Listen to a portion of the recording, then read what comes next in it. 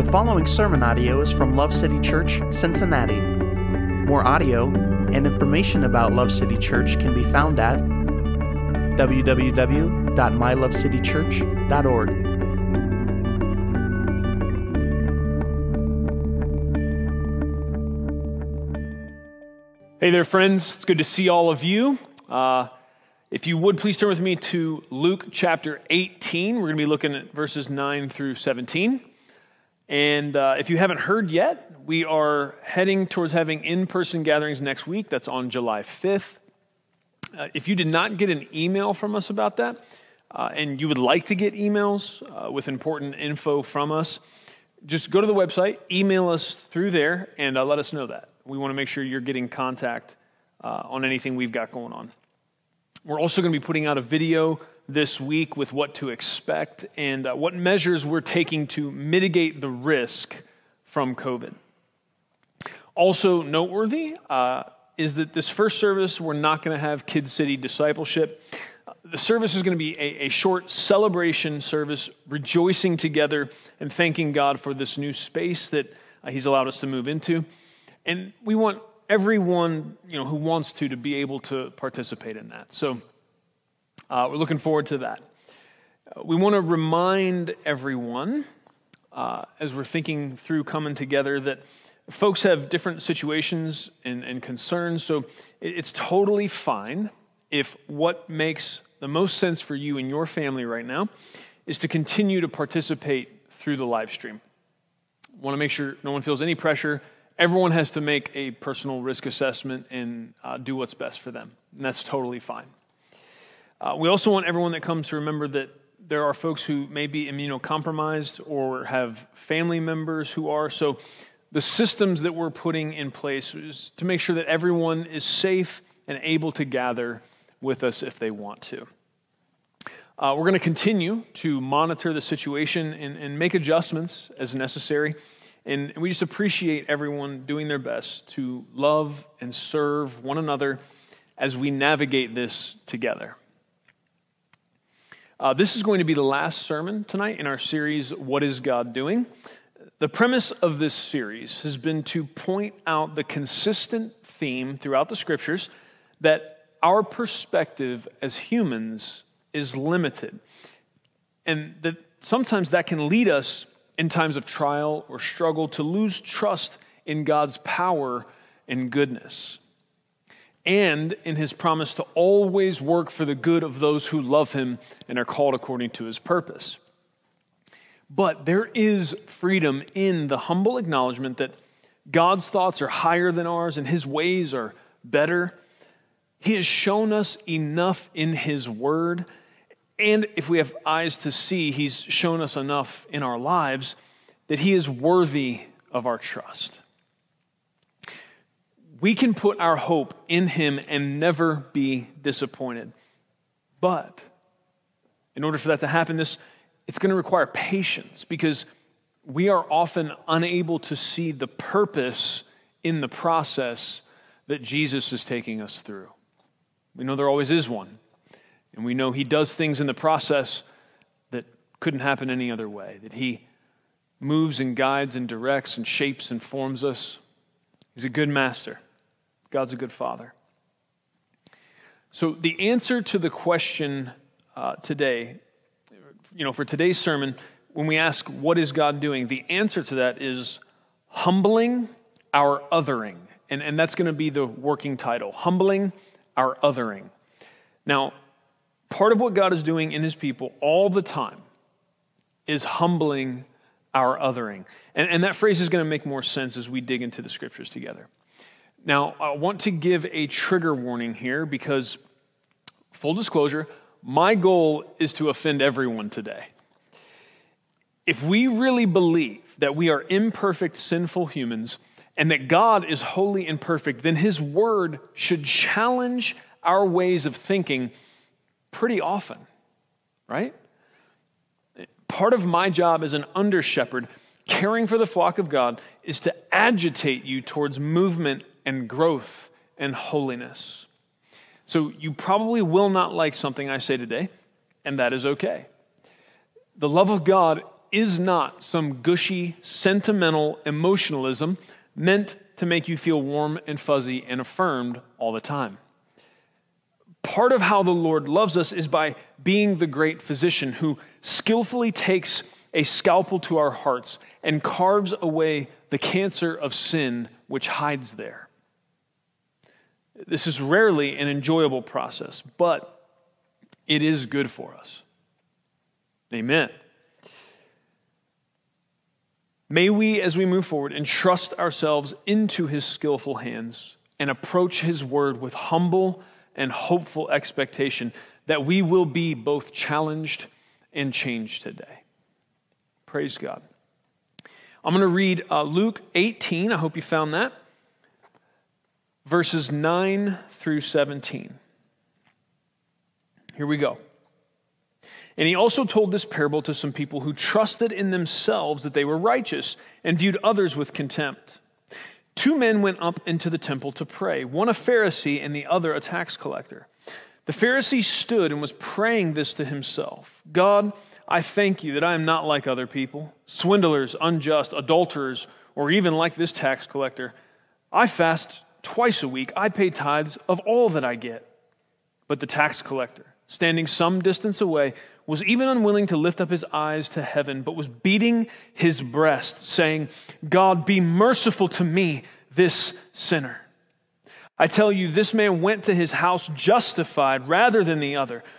For everyone who exalts himself will be humbled, and he who humbles himself will be exalted. And they were bringing even their babies to him so that he would touch them. But when the disciples saw it, they began rebuking them.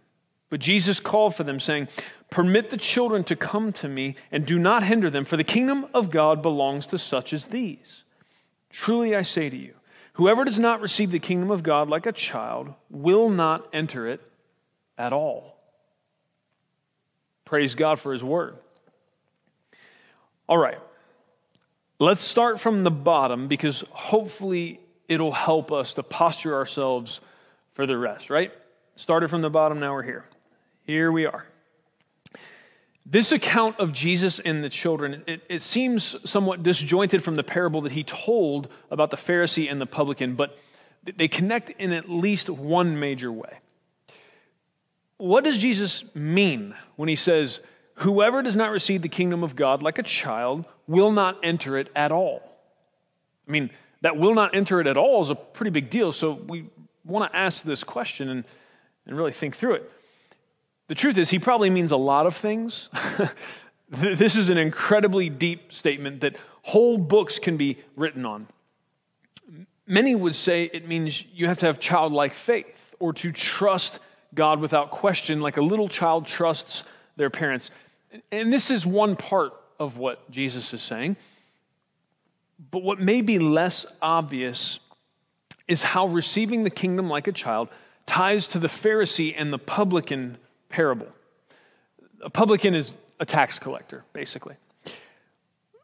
One thing about children that often grinds the nerves of their parents is that they ask a lot of questions. Is that true or not? Anybody know a child who can ask 500 questions in a day without breaking a sweat? You ever met one like that? Many children, especially when they're younger. But what I'm proposing to you is if we thought about it right, we would welcome their questions, and we would even learn ourselves from their asking. They ask questions because they know that they don't know the answers. I know that seems very simple, but it's actually very profound, and it's something that we adults need to learn. What did Jesus say? If you don't receive the kingdom like one of these little children, you'll not enter it at all. You see, that the Pharisee in the parable assumed he was better than others because he knew what was pleasing to God. So he told God about how right he was. The tax collector, in contrast, came asking for something, mercy, because he knew he wasn't right on his own. This parable is, of course, one of the clearest pictures of the gospel that Jesus ever taught. The self-righteous and religious Pharisee thinks he can earn God's approval with his good works. The tax collector knows he has no chance of earning God's approval and knows God's mercy is his only shot.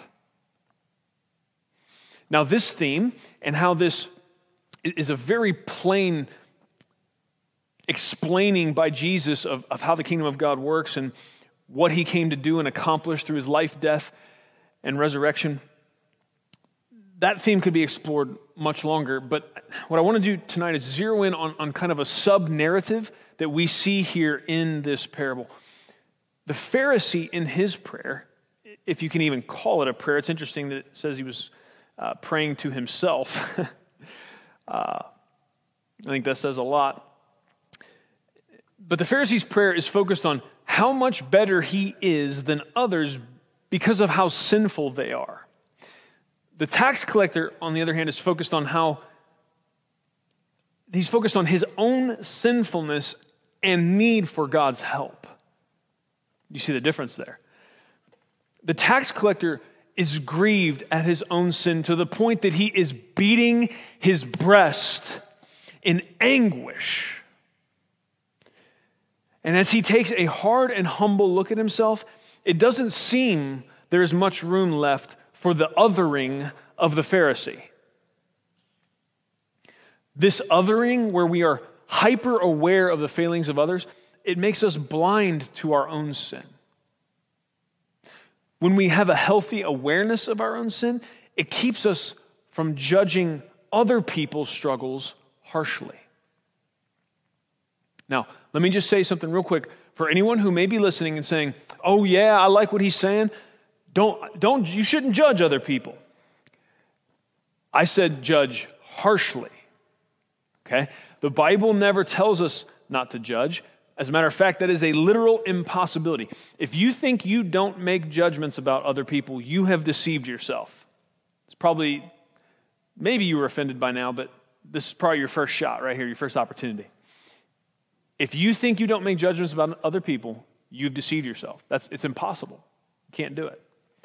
The Bible says we should judge, but we should judge the way we want to be judged. On the other hand, the Bible also says we should desire accountability from others. You know, like iron sharpening iron. Does that ring a bell? It's important, man.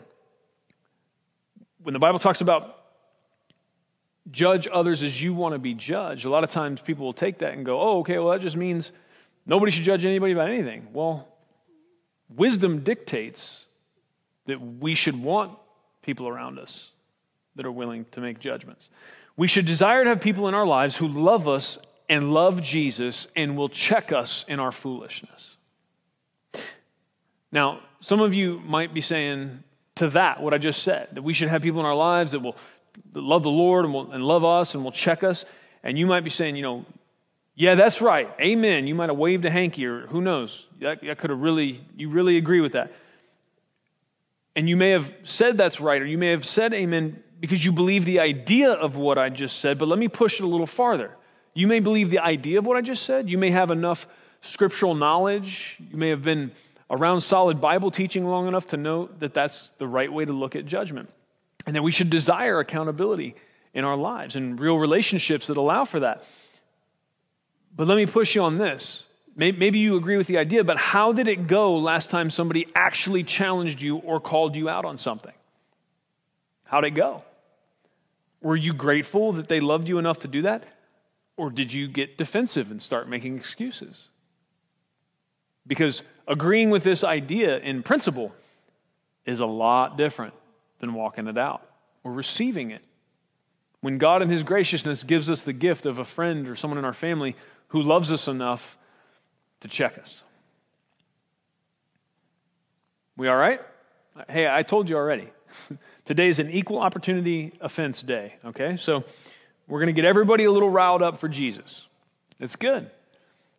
It helps us to think and, man, especially us doing these gatherings digitally. I know there's distractions and it's hard and it happens whether we're gathered physically or doing it this way where people just kind of get into a rhythm. They're not quite hearing you. So sometimes what God does through His Word and through somebody preaching His Word is poke you a little bit. So you start engaging with it and thinking about stuff. It's good for us. If we're imperfect and God's perfect, His Word is going to challenge us. It's going to poke us. I hope you're rejoicing in that. Amen. Now, part of this childlike approach to the kingdom is knowing you don't know everything, right? We said it's about childlike faith. That's in there, and trust in God like a little child trusts their parents. But also part of what we see and how it ties to the parable. Why is this story of Jesus with the children and what He says there right after this parable with the tax collector and the Pharisee? It's because part of what Jesus is saying, this childlike approach you need to receive the kingdom, is knowing you don't know everything. Knowing you don't have everything figured out. Knowing you aren't right about everything. Which helps us to be humbled. It helps us to quit othering everybody else and grouping them in our minds by how wrong or ignorant we think they are. You see that? Come on, it's real important. This othering that we're talking about, this othering we see the Pharisee doing here, you understand what I'm saying, right? The Pharisee stood and was praying this to himself: God, I thank you that I am not like other people, swindlers, unjust, adulterers, or even like this tax collector. That's the othering. That's what I'm talking about.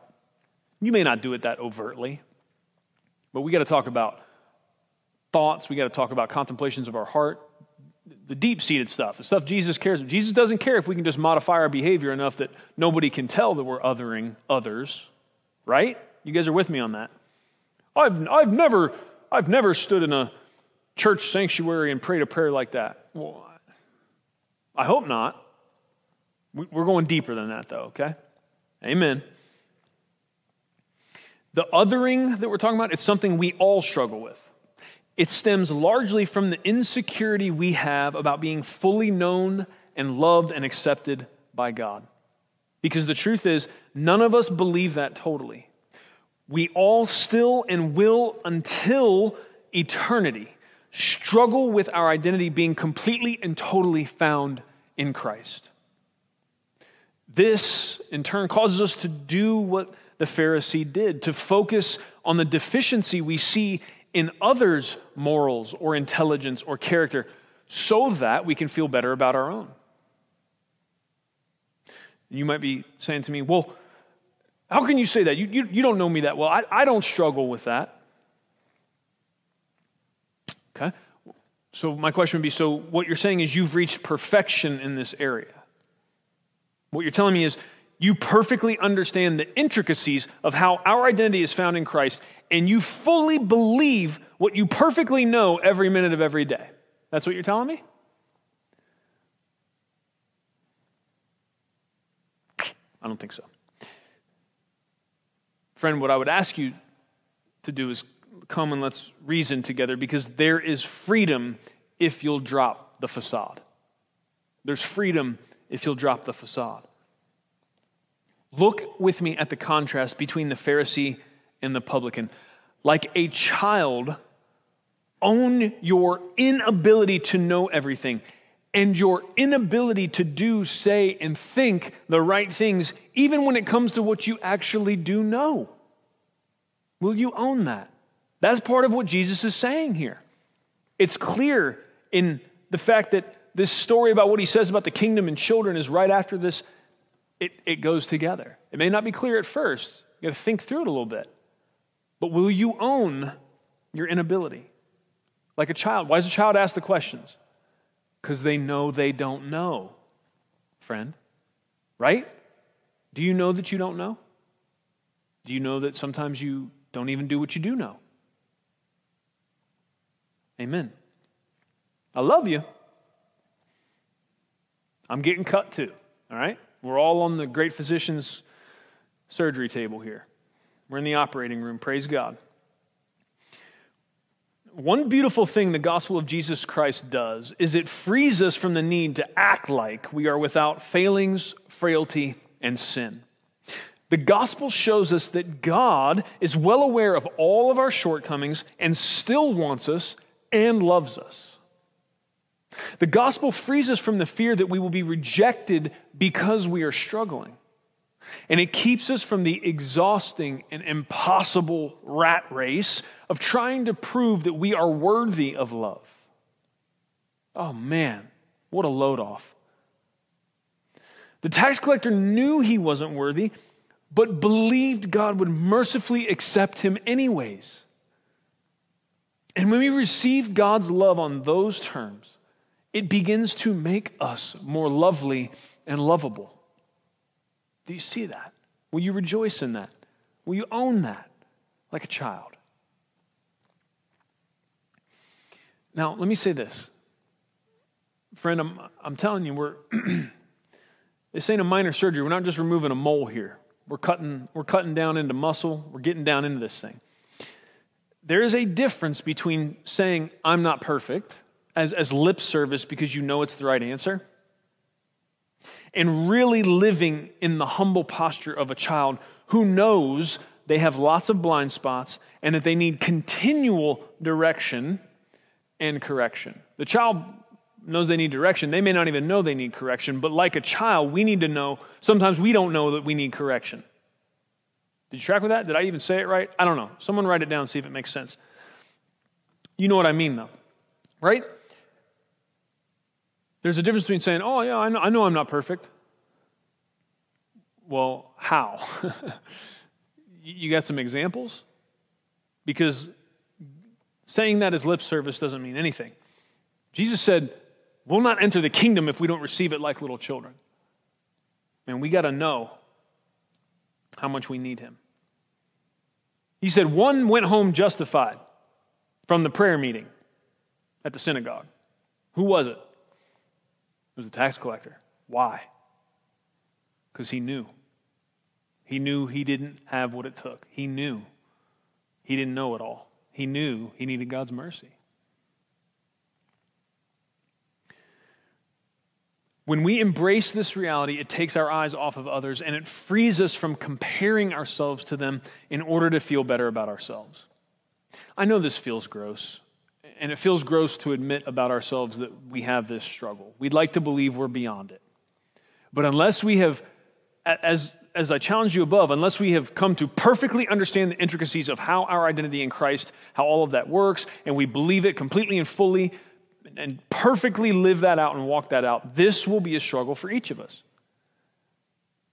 Well, I still don't really think, I don't know, I look at myself, I don't really see this. Well, dear friend, then what I would ask you to do is think about what we're saying, and if you can't see it or recognize it in yourself, then in humble prayer, ask the Holy Spirit to show you. To show you maybe some of those hidden thoughts that run in the background. Impulses.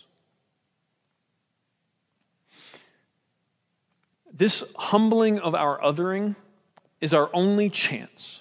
It's our only chance. If we want to keep from doing the devil's work for him by destroying one another and tearing each other down. And I'm saying that's especially true in the time we're walking through right now. This, if you look at the scriptures, there's a theme throughout. That God opposes the proud and gives grace to the humble. This sermon series is called What is God Doing? We've been looking at, from different angles and perspectives, how the difficulty of traversing and navigating this broken world, how God is working in that. And he is always doing something. And what I'm telling you is, all the time, he may be doing different things with you in different scenarios. He may be doing different things with us in different scenarios. But a constant that is always there, always, is that God is working to the humbling of his people. Always. He's humbling us in many ways, but he's always working on humbling our othering. Killing this tendency in us to set our eyes on what we perceive as the deficiencies of others. Of thinking or harboring deep in our hearts thoughts like the Pharisee expressed in his pseudo-prayer. And God is constantly trying to move us to this place of where the tax collector stood. Beating our breasts in anguish, knowing we got one shot, and it's God's mercy and God's power and God's help alone. This is whatever you're going through right now, know this, friend. Whatever the struggle is, part of what God is doing with you in love and out of his love for you is he's humbling you. You going to fight against him? Or are you going to work with him? The othering that we're talking about is like a reflex. It's like a reflex. We often do it without even knowing. And it tends to push us into some really unhealthy and sinful behaviors. It causes us to group up with others who it seems like they think just like us. We end up grouping up with them, and that helps us feel validated. And it also causes us to see those who seem to think differently as either immoral or incapable of critical thinking. It causes us to become very sure of our own opinions and positions, and to eventually demonize those who disagree with us. Can't do that, friends. Humbling ourselves and being humbled by God, as we've discussed, helps us to slow that reflex and allow us to look to God and his word for guidance, instead of finding our answers in the echo chambers of people who agree with us. Most every issue we will ever deal with, but in particular things that we're dealing with now, is more complicated than either side is acknowledging. And friends, for the love of all that is holy, we need to realize that issues are almost always more complicated than the sarcastic and reductionistic meme you found on your favorite website. If you care about actually addressing issues, if you care about moving people closer to one another and closer to the Lord in the unity that King Jesus himself prayed for in John 17, if you care about those things, man, slow down with the reductionistic garbage, the sarcastic stuff. It's just not helpful.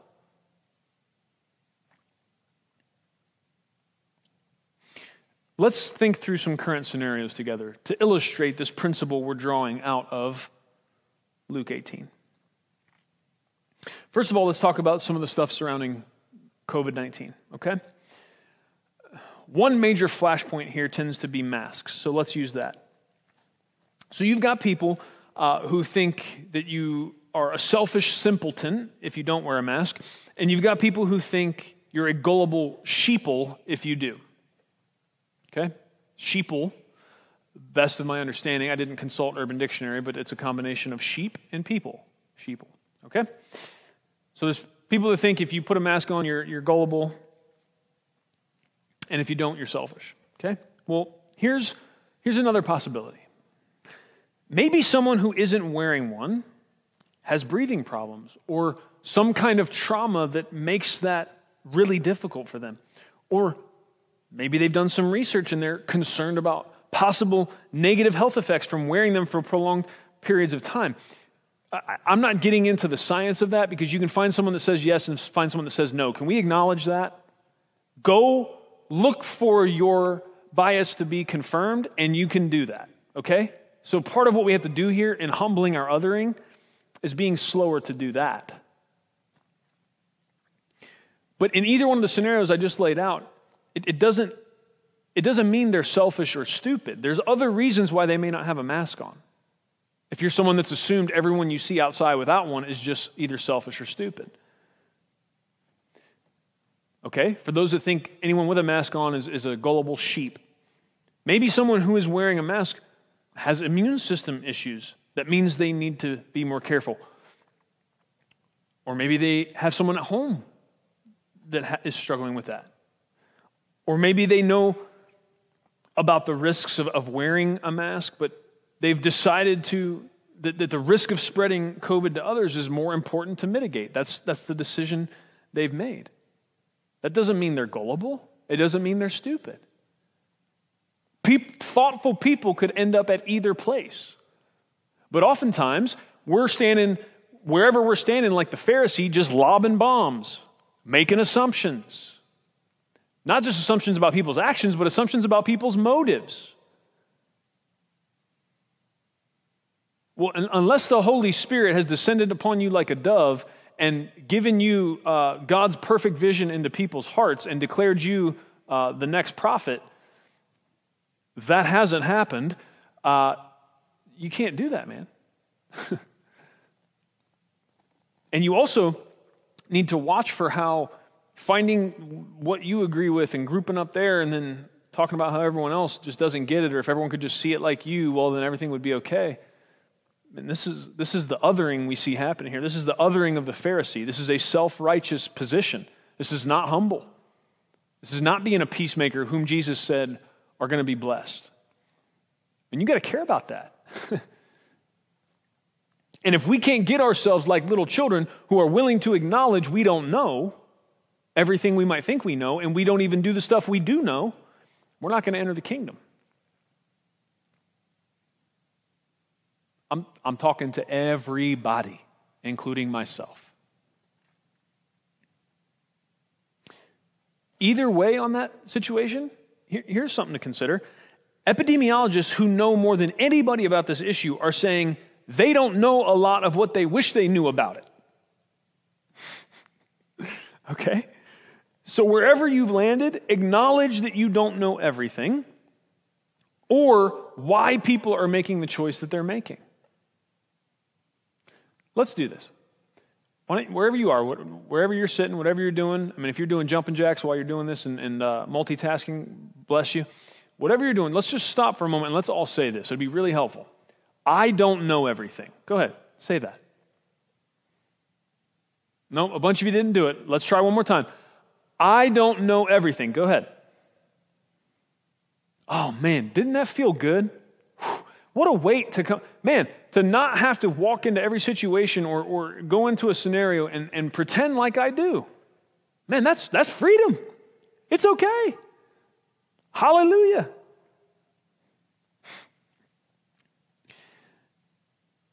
The next big pressure cooker in this cultural moment are issues around racial inequality and justice.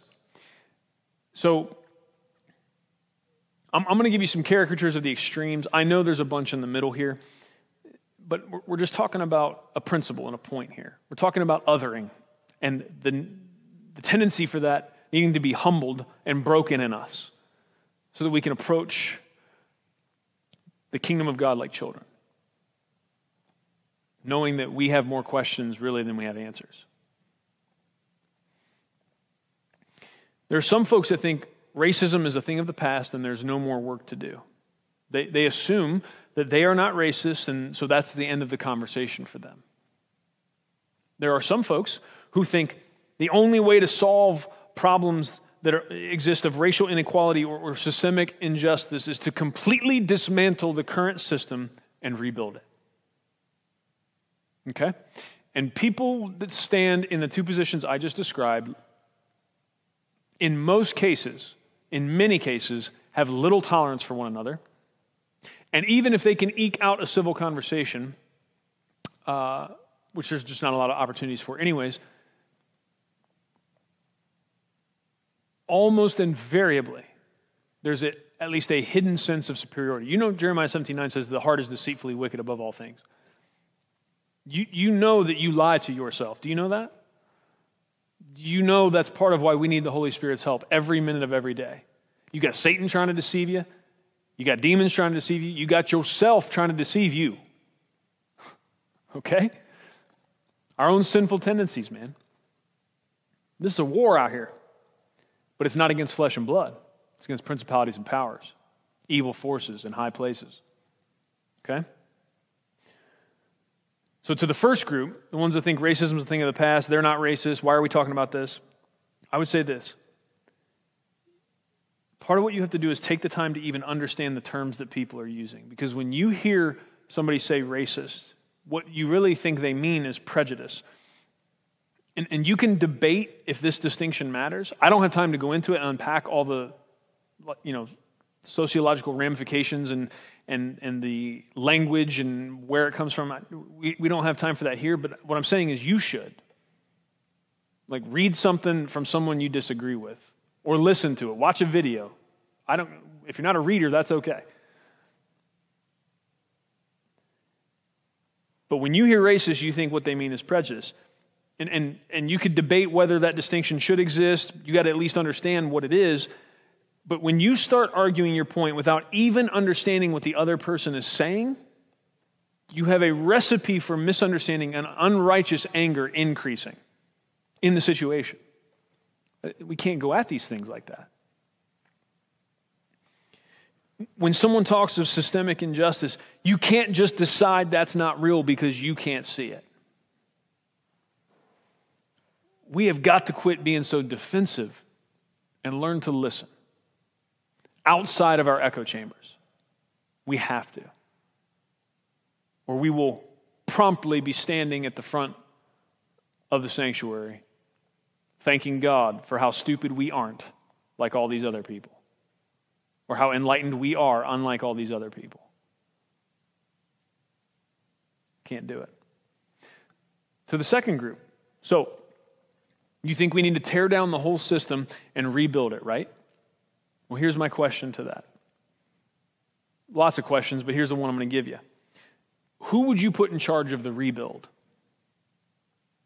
Because whatever sinners end up in the power chair for the attempt to construct this utopia of equality that you envision is going to bring with them their sinful imperfections. We will not have perfect peace and equality until sin is vanquished for eternity. In the meantime, as believers, we are called to walk in love and to serve our fellow man in whatever time and place and system we find ourselves. Amen. To be fair, I gave you a trigger warning, okay? And you kept watching. We all need to be challenged on this stuff. Because some believe that all of life is about personal responsibility and choices, right? This is your typical conservative patriot. Some believe all of life is about personal responsibility and choices. Some believe neither of those matter, personal responsibility and choices, at all, and you are chained to the social environment you're raised in. Personal responsibility and choices are not a factor. It's all about your socialization and how you came up. Okay? That would be typical. Imagine the opposite of your conservative patriot type. Okay? You ready? The Bible says that both of those by themselves are wrong. The Bible, which is part of several weeks ago when we took this turn in this series towards addressing these things, because some of you, I realize some of you are probably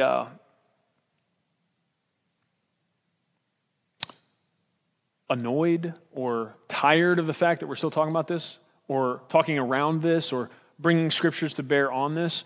But here's the thing.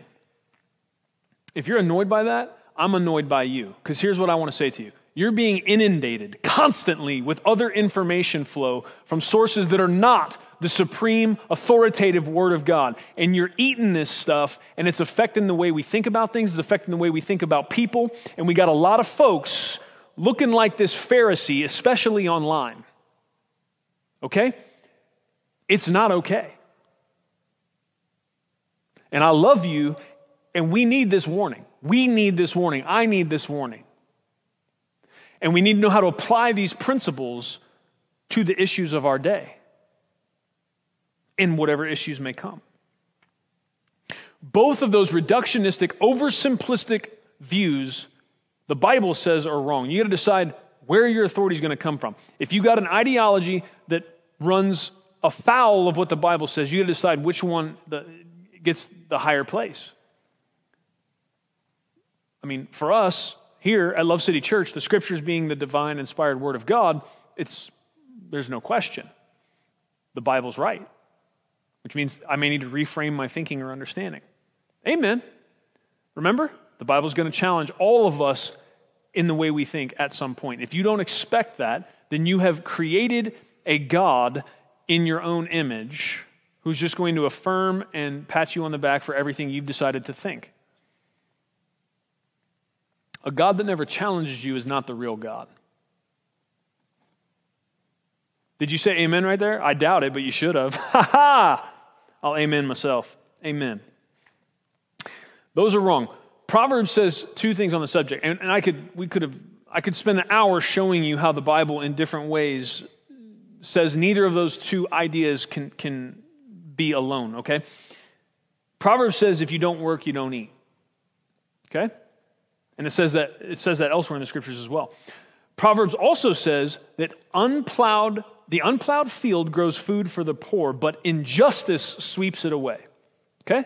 So in the scriptures, we see a recognition of personal responsibility and choices, and we also see that there is injustice and there is issues aside from that can affect people negatively. So what does that bring us to? What it brings us to is the actual truth, which is much more complicated than that oversimplistic binary that we talked about a second ago. Some struggles are the result of poor individual choices. Some struggles are the result of social structures and circumstances that hold people down. But what Satan wants you to do is just pick one of those and then find a bunch of other people that have picked one of those and yell at everybody else that picked the other one. And dig your heels in and feel really self-righteous about the choice you've made. And try to find some scriptures or something Jesus said to back you up. It's dead wrong, friends. Can't do it. There are millions of words written on these subjects, and the nuance literally goes so deep you can't see the bottom, but I want to leave you with this. When Paul challenged Peter about not eating with the Gentiles, he didn't run up to Peter and say, Peter, you're being a racist. What Paul said to him is he said, Peter, you are not living in line with the gospel. That's what he said. The gospel has the power to humble our sinful othering. The gospel has the power to put us all in our place and to open our hearts to knowing and growing with others who we would have no reason to otherwise. It's interesting. Peter knew the gospel, right? I mean, this was, as the church was flourishing, Peter had already preached that Pentecost message, and likely many, many others. Peter knew the gospel, but he was still struggling with prejudice, which is why we can't just say, oh, just preach the gospel. Peter knew the gospel, he still wasn't eating with the Gentiles. What he needed was a fellow brother to challenge him in love and push him to go beyond knowing the gospel into living out its implications. And friends, this is a lifelong process for all of us. Why are we scared to admit that? Why is anybody? Forever, as long as we're breathing and as long as we're on this side of eternity, we're going to be continually learning what it means and growing in our ability to live in light of the gospel. We're going to be continually for the rest of our life having to put to death this tendency of othering, of forgetting who we are in Christ and why it is we have value and worth, that it's all about what He's done, what He has decided, what He has made possible. That His love makes us lovely. We're going to constantly struggle with that because nothing else in life works like that. Everything else is performance-based. You have value by what you do. Jesus says you have value because you're mine. And I hope that is pouring oil and wine into your heart. I hope that means something to you. My encouragement for us today is to keep the Pharisee and the tax collector in mind. Keep this parable from Jesus and the rest of what He says about children and the kingdom. Keep them in mind as we think and discuss the issues of our day and of the days ahead. I'm challenging all of you to get with someone who disagrees with you and talk through these things. Talk through the things that we don't even know that have hit us yet. The next attempt to divide us. The next attempt to have us cowering in fear from whatever it is out there and from one another. This is the work of the enemy, friends. But God is using it. He's using it. If we will listen and we will receive what He's doing in the midst of this, part of what He's doing is He's humbling our othering. He's revealing it. Because here's the thing, without big, difficult conflict points like this, we can hide beneath a veneer of being peacemakers. Well, how do you know if you're a peacemaker if there's never any trouble? Peacemakers only have to do their thing when there's some conflict. Well, friends, we've got it right now. And we're finding out who cares about the unity that King Jesus prayed for, who cares about walking in love, who cares about preferring one another, outdoing one another and showing honor. That's what Romans says. When's the last time you went into next time you think about posting a meme, that fire meme you found, run it through the grid of this scripture real quick. Christ, because of what he has done for us, calls us to outdo one another in showing honor. That might change some of the inner contemplations of our mind and heart, some of the things we say out of our mouth, and some of the things we stick on the internet. It should. I'm challenging you to get with someone who disagrees with you and talk through these things. If you don't know anybody who disagrees with you well enough to have a civil and loving conversation with them, then that's part of the problem. And so, fixing that, getting to know some people, having real relationship with people. Think back to the Paul and Peter example. Peter knew the gospel, but still had this prejudice. What did it take? It took someone he had relationship with. It took someone who loved him enough and loved Jesus enough to say, hey man, you're not living in line with the gospel. You got to find those relationships. Fixing the fact that you don't have those relationships will be a big step in putting to death your othering instinct. This Pharisee-like othering. Glad I'm not like them other people. Come on, friends. There's help for us here. Praise God. I hope you'll take those challenges seriously. What did I say? I said, I'm asking us to keep the Pharisee and the tax collector in mind as we navigate the cultural issues that we're dealing with as Christ followers. And I'm challenging you to get with someone who disagrees, who stands in a different place on these issues, and to have real conversations, to listen.